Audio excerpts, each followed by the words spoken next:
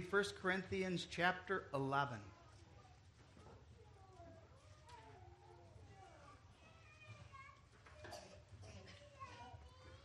1 Corinthians chapter 11. And we read this chapter along with our treatment of Lord's Day 30, question and answers 81 and 82, that address the idea of the examination and the proper taking of the Lord's Supper. We hear the word of God. Be ye followers of me, even as I also am of Christ. Now I praise you, brethren, that ye remember me in all things, and keep the ordinances as I delivered them to you. But I would have you know that the head of every man is Christ, and the head of the woman is the man, and the head of Christ is God. Every man praying or prophesying, having his head covered, dishonoreth his head. But every woman that prayeth or prophesieth with her head uncovered, dishonoreth her head. For that is even all one, as if she were shaven. For if the woman be not covered, let her also be shorn. And if it be a shame for a woman to be shorn or shaven, let her be covered. For a man indeed ought not to cover his head, forasmuch as he is the image and glory of God. But the woman is the glory of the man. For the man is not of the woman, but the woman of the man. Neither was the man created for the woman, but the woman for the man. For this cause ought the woman to have power on her head because of the angels. Nevertheless, neither is the man without the woman, neither the woman without the man in the Lord. For as the woman is of the man, even so is the man also by the woman, but all things of God. Judging yourselves, is it comely that a woman pray unto God uncovered? Doth not even nature itself teach you that if a man have long hair, it is a shame unto him? But if a woman have long hair, it is a glory to her, for her hair is given her for a covering. But if any man seem to be contentious, we have no such custom, neither the churches of God. Now in this that I declare unto you, I praise you not, that ye come together not for the better, but for the worse.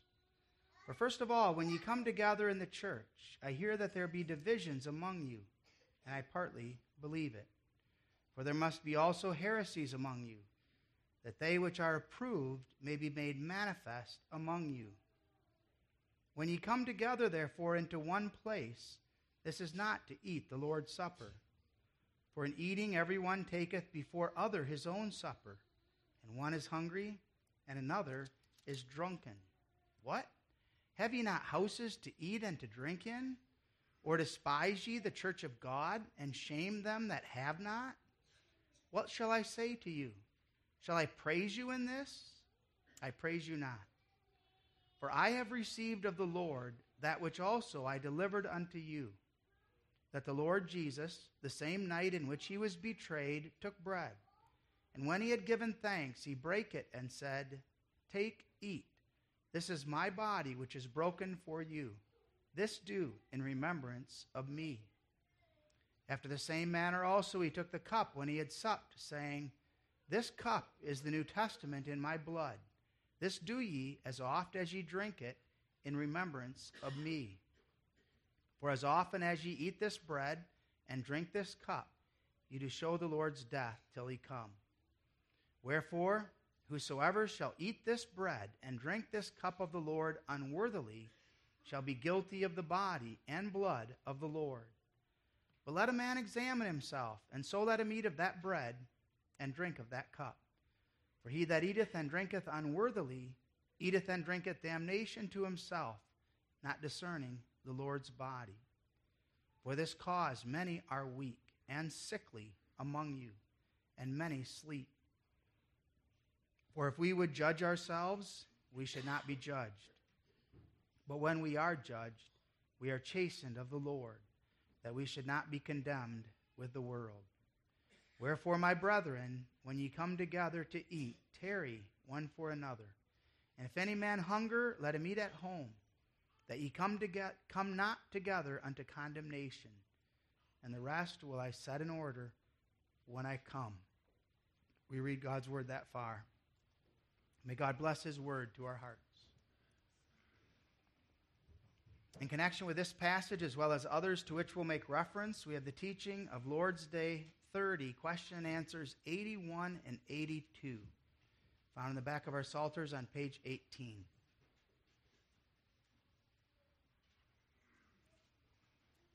For whom is the Lord's Supper instituted? For those who are truly sorrowful for their sins, and yet trust that these are forgiven them for the sake of Christ, and that their remaining infirmities are covered by his passion and death, and who also earnestly desire to have their faith more and more strengthened and their lives more holy. But hypocrites and such as turn not to God with sincere hearts eat and drink judgment to themselves. Are they also to be admitted to this supper who by confession and life declare themselves unbelieving and ungodly? No, for by this the covenant of God would be profaned, and his wrath kindled against the whole congregation. Therefore it is the duty of the Christian church, according to the appointment of Christ and his apostles, to exclude such persons by the keys of the kingdom of heaven, till they show amendment of life. Beloved, our Lord Jesus Christ, Lord's Day 30, question and answers 81 and 82, treat of the question of who should or should not come to the table of the Lord. Should the elders open up the table for everyone who wishes to attend when the Lord's Supper is administered? Or does the Lord require and desire that there be a sort of a fence around the table? And if so, who is to enforce that fence? Where should that fence be placed, and why? Now, it's easy to ask questions, but God also provides us with answers in his word. God gives us the table out of love for his people. He knows the circumstances, the struggles, the challenges of life that we face.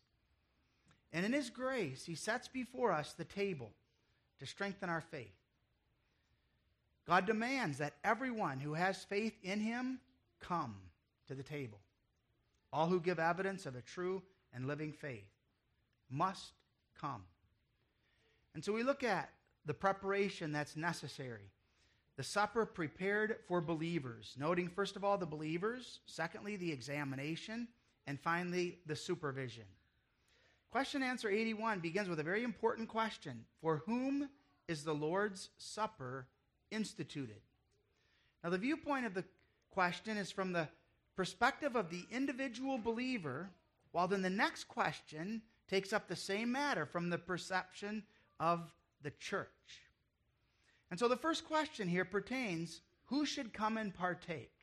While the next addresses the problem then of who should be admitted or turned away by the church.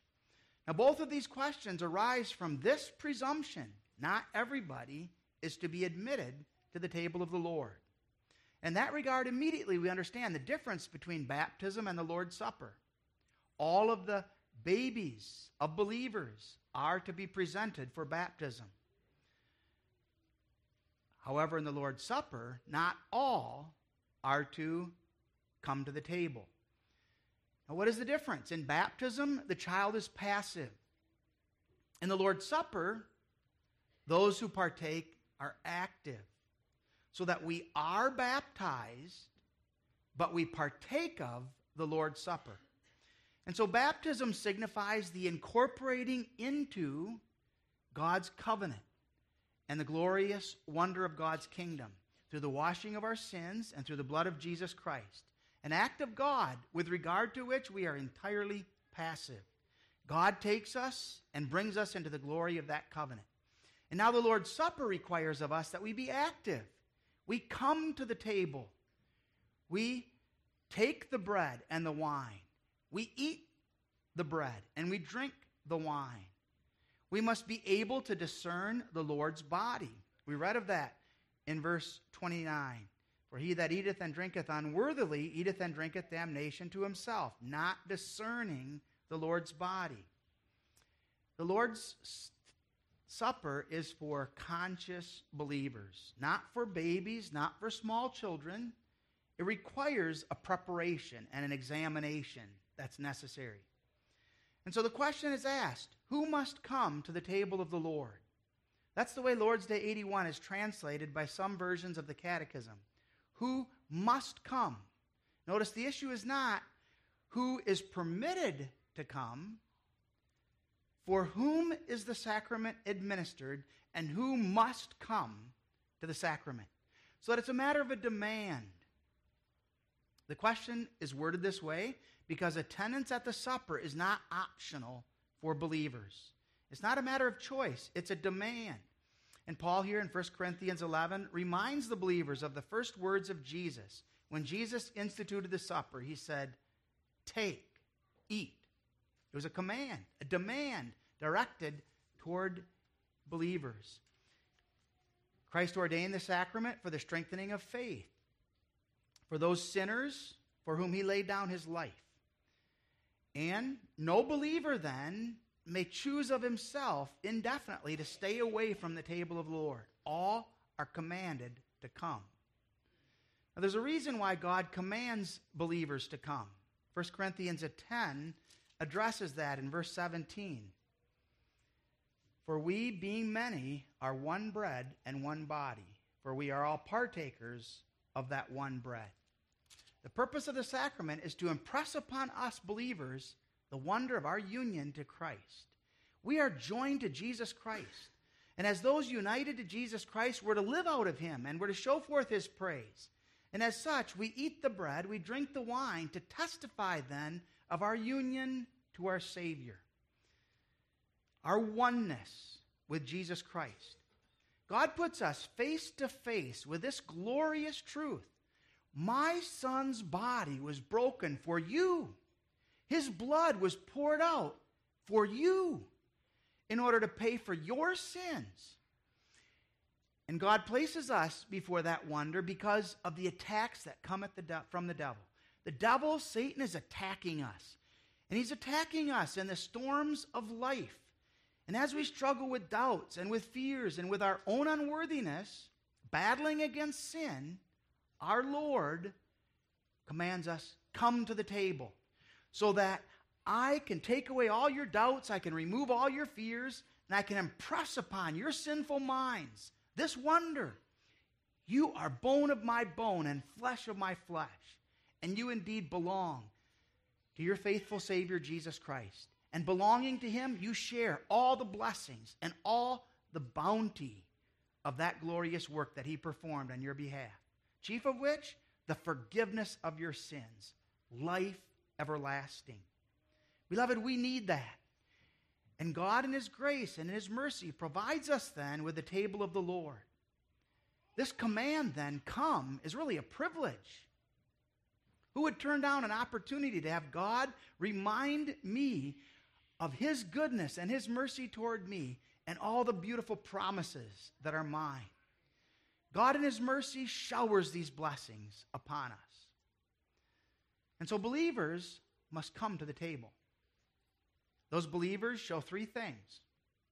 First of all, they demonstrate that they're sorry for their sins. A sorrow that's genuine, that's real. Not a sorrow according to the world, but a sorrow that rises from an understanding of who God is, who I am, and the fact that my sins offend a holy and a righteous God. 2 Corinthians 7:10 talks about that distinction between a worldly sorrow and a godly sorrow. The sorrow of the world is merely, I got caught. There's consequences, and therefore I'm sorry, but it's a selfish sorrow. Whereas the sorrow that is genuine, that is sincere, is a sorrow that stands before God and confesses, I have sinned against God. Are we truly sorry for our sins? Is it a sorrow that is merely because of the effects that that sin had on me, or because of the effects that sin had on others, and the effect that that sin had on God? And a sorrow because of the fact that that sin brought shame. It brought grief to the cause of Christ, which I am called to represent. That genuine sorrow, God works in the hearts of his children. But secondly, a sincere believer not only knows sorrow for sin, knows the wonder of forgiveness. Jehovah God has given to me a Savior.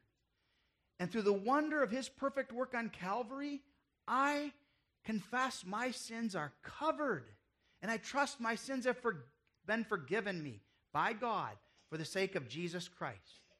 The sinner who is sorrowful for his sins knows his need for forgiveness. And he confesses this wonder of God's grace, crying out, not only out of habit, but out of a genuine desire for the mercy and the goodness of God. That God's mercy and that God's goodness follow me all the days of my life. I cannot live apart from it. And so we look to Christ and we plead forgiveness on his account. No new sacrifice is necessary. I can't bring anything, but he did it for me. And in him I rejoice. But finally, the sincere believer then knows the horror of his sin, knows the deliverance that's in Christ Jesus, and desires to have his or her faith strengthened and his life more holy.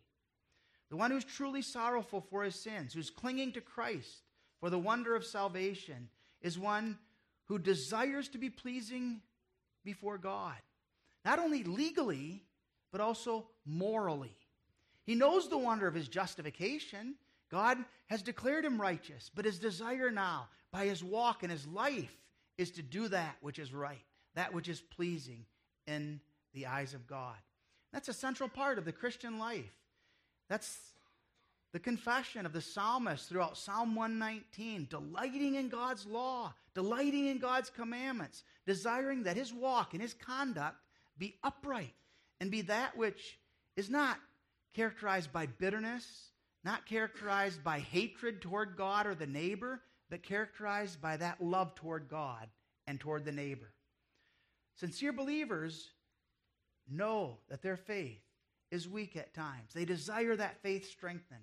And they receive from the sacrament the wonder that Jehovah God is at work by his Spirit, and that Jehovah God is working in order to increase that sensitivity and that devotion to him. Hypocrites and such as turn not to God with sincere hearts eat and drink judgment to themselves. The Catechism makes clear the Lord's Supper is not open to hypocrites. Hypocrites will partake.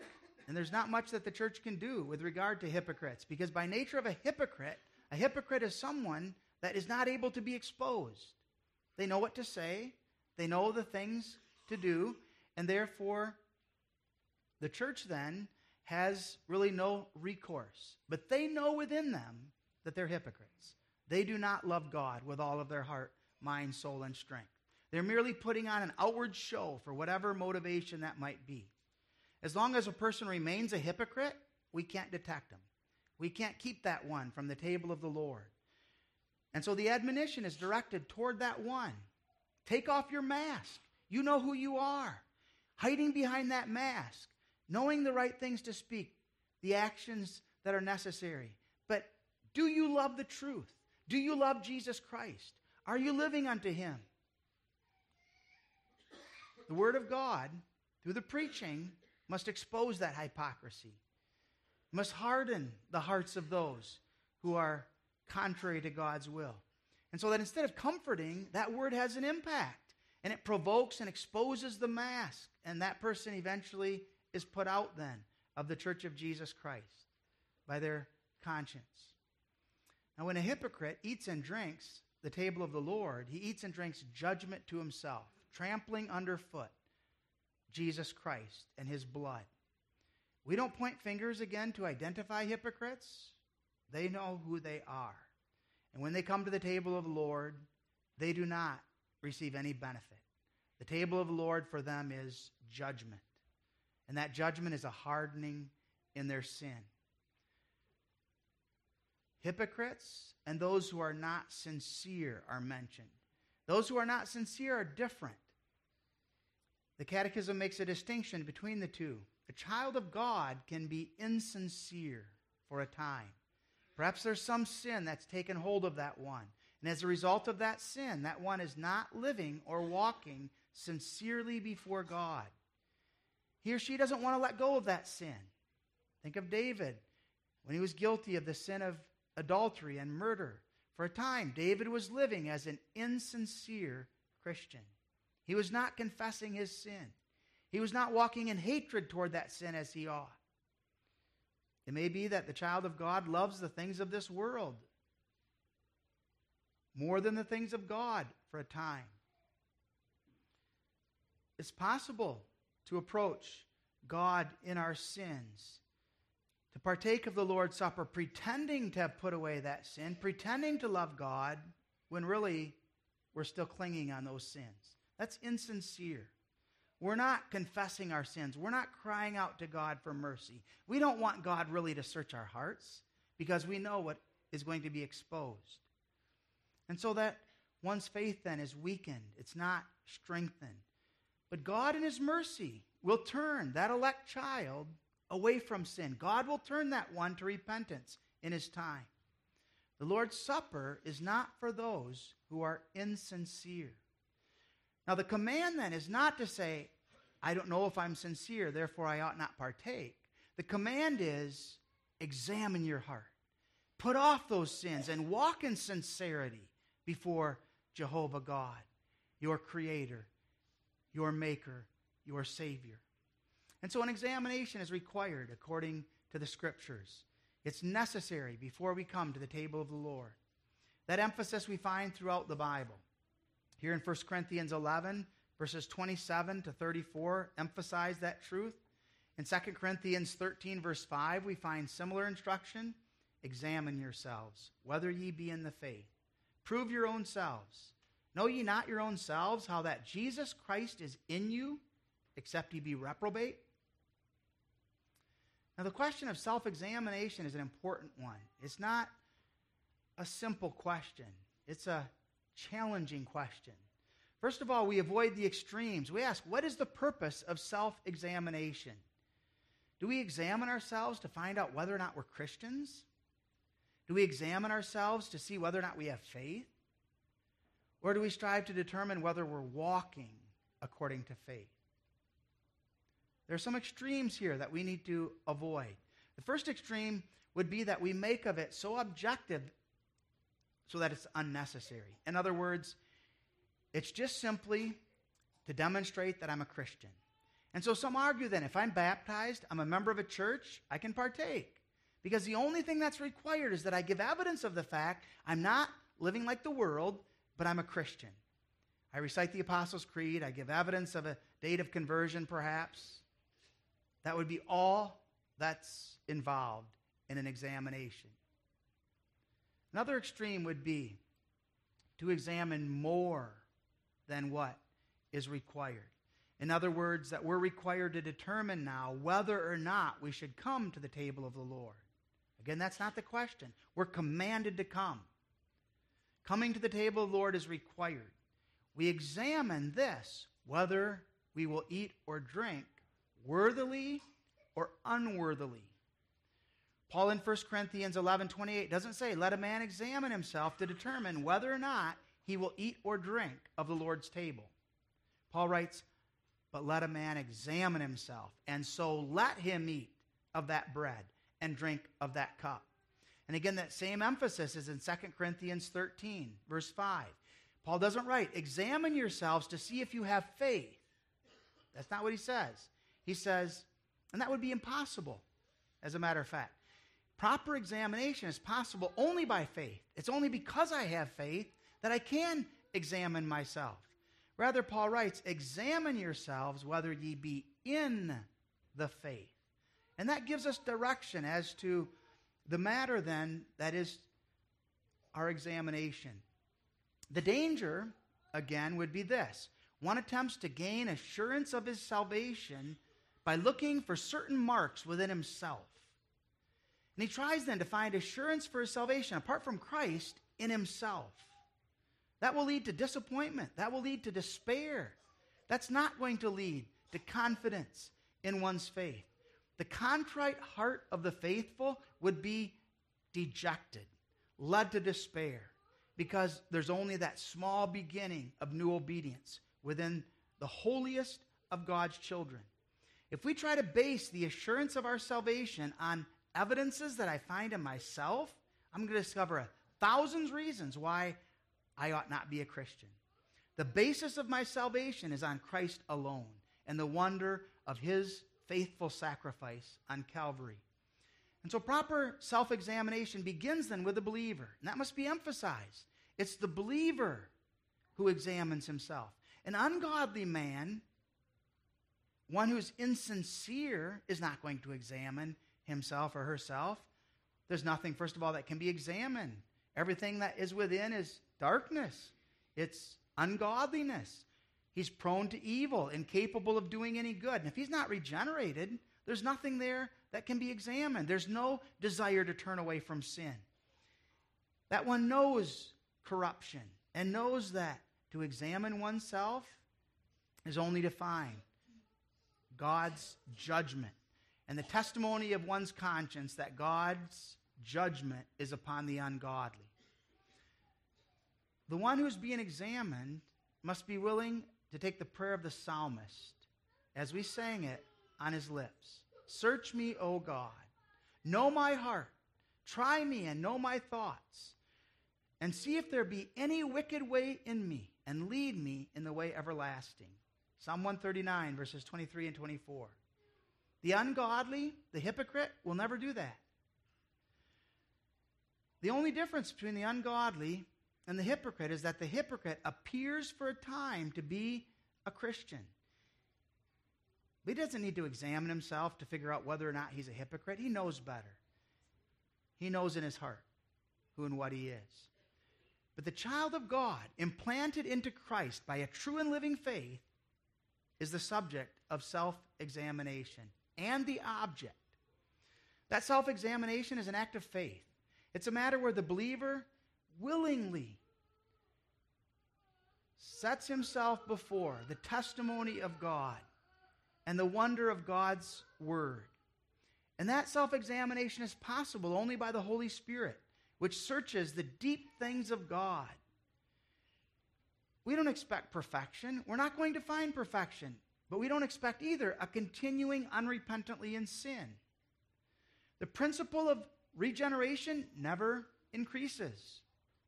It remains but a small beginning of new obedience.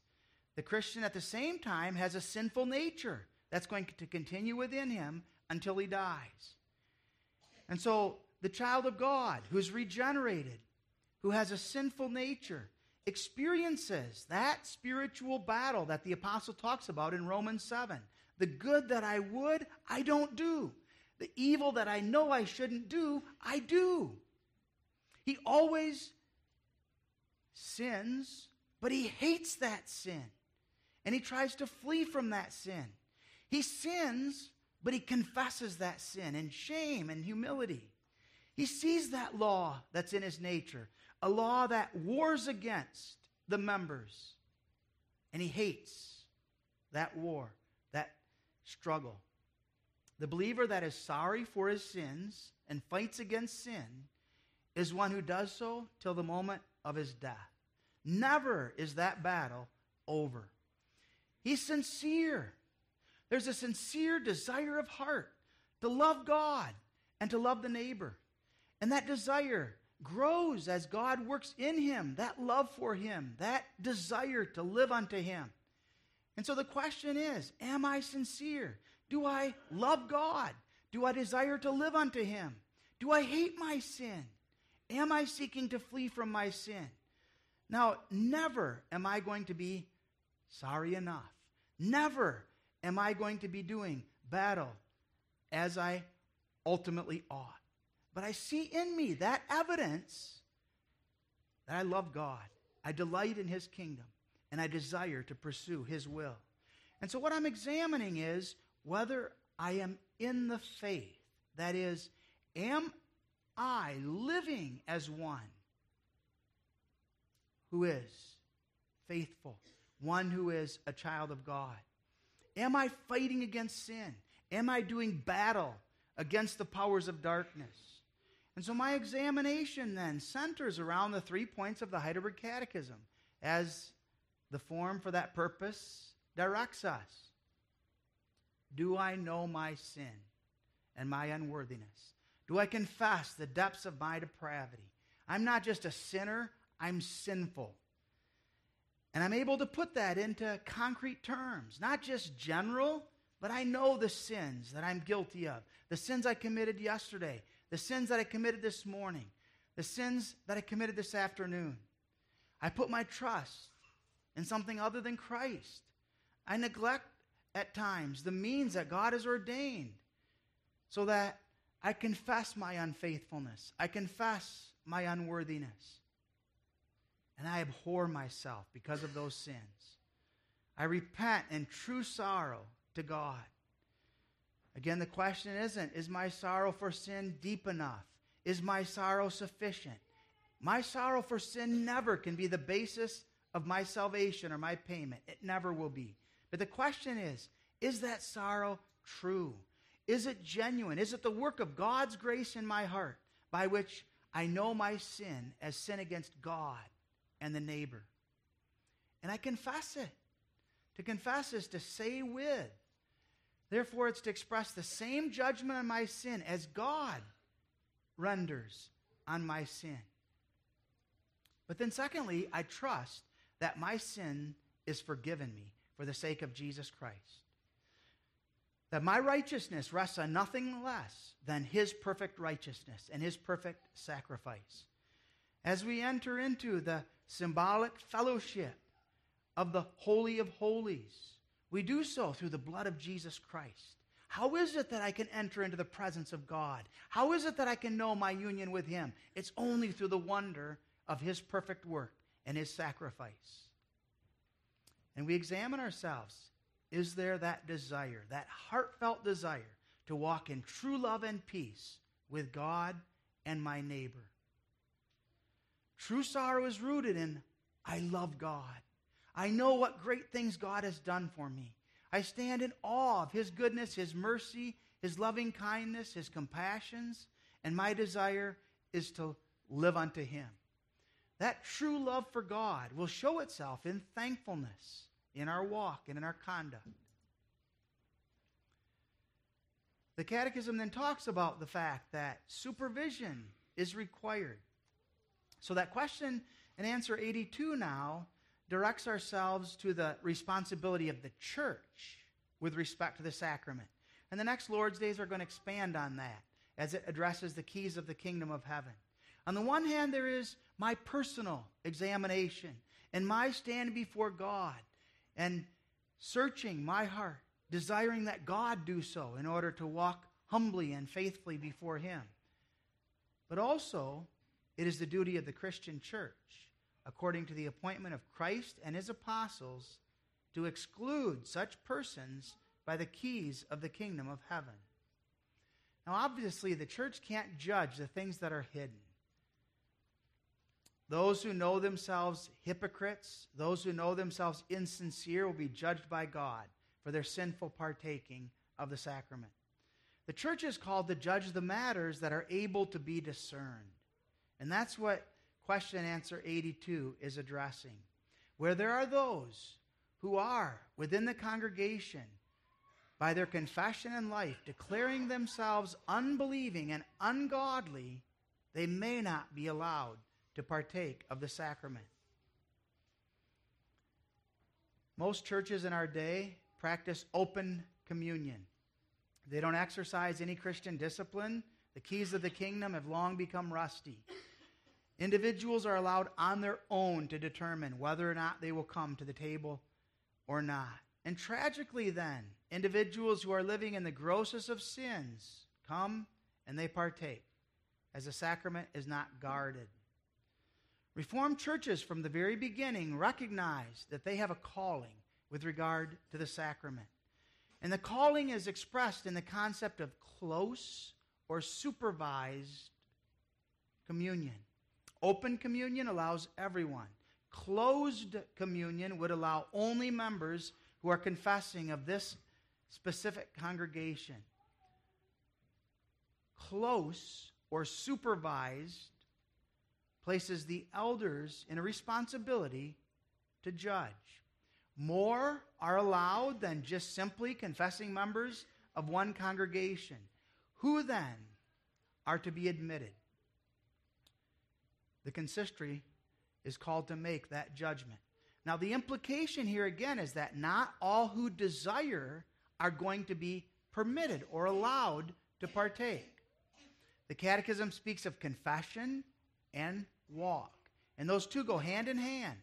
A true confession is going to show itself in a sanctified life and a godly walk. A walk of ungodliness is going to reveal then a false confession, so that doctrine and life go hand in hand, inseparably. The church must jealously guard purity in doctrine, but also purity in life. False teachers are going to enter into the churches. We're warned of this. They're going to spread their lies. And the church may not allow those false teachers to remain in the church, may not allow those false teachers to partake of the Lord's table. The Bible makes clear what must be our response toward those who are teaching doctrines and truths contrary to the Word of God. If there come any unto you, and bring not this doctrine, receive him not into your house, neither bid him Godspeed. For he that biddeth him Godspeed is a partaker of his evil deeds. 2 John 10, verse 10 and 11. They're speaking especially of those who would deny that Jesus is the Christ. Ephesians 4:14, that we henceforth no more be children, tossed to and fro and carried about with every wind of doctrine, by the sleight of men and cunning craftiness, whereby they lie in wait to deceive. False doctrine leads away from Christ, and false doctrine leads into sin and ungodliness. Those who by their walk declare themselves to be ungodly have no place at the table of the Lord. And that's stressed again and again in the Bible. 1 Corinthians 10:21, ye cannot drink the cup of the Lord and the cup of devils. Ye cannot be partakers of the Lord's table and of the table of devils. The calling of the church is to bar from the Lord's table all that in confession and walk profess themselves to be ungodly. Now, the saints in Corinth were failing in that regard. And that's the occasion then of the apostle, by the inspiration of the Spirit, writing these words to the church at Corinth. 1 Corinthians 5 records the tragic reality that they were welcoming a man to the table who had taken his father's wife. The church stands responsible for that, corporately, for the confession and lives of the members, especially with respect to the Lord's Supper, where the church's unity is being confessed by those who partake. And then these sins were being allowed. Now, if we think of how Jesus instituted the supper, it gives us direction. Jesus was careful. He instituted the supper with his disciples, his close bond of those whom he had drawn to himself. He first instituted the Passover. And after he had the last Passover feast, remember what he said to Judas, that thou doest, do quickly. He sent Judas away. And now Jesus gathered then with the remaining 11, and he instituted then the Lord's Supper. He knew these men to be his children. After Judas is dismissed, he welcomes those who are united in faith to eat and to drink with him in precious communion. The preaching, we understand, as a call that's directed to all who attend. It's not grace, we know, to everybody who attends the worship service, but the preaching is a call to the converted and to the unconverted. The sacraments differ in that regard. The sacraments do not do that. The sacraments have a different emphasis. It's for believers, in order that the believers enjoy communion one with another. And so while the preaching calls to all, and we welcome under the preaching many, when it comes to the sacraments, there's going to be supervision. Those who are perhaps members of the congregation but are not living in godliness are not to be allowed. Those who are walking in godliness as members in good standing are welcomed. When there's a visitor, distinctions are made. Within the federation of our churches, we embrace fellow members of our federation as members who are admitted to the table of the Lord. The consistory examines them, asks them some questions. Are they members in good standing within the congregation? And we know what our churches teach. We know what they preach. We know that discipline is being conducted. And therefore, even though we don't know them, we welcome them as fellow members of the denomination of which we're a part. If someone comes from a different church, a different denomination, we don't immediately say no, but we want to talk. And we desire to sit down with them. We desire to visit as a consistory with them. We want to know, what is it that they believe? How is it that they are living?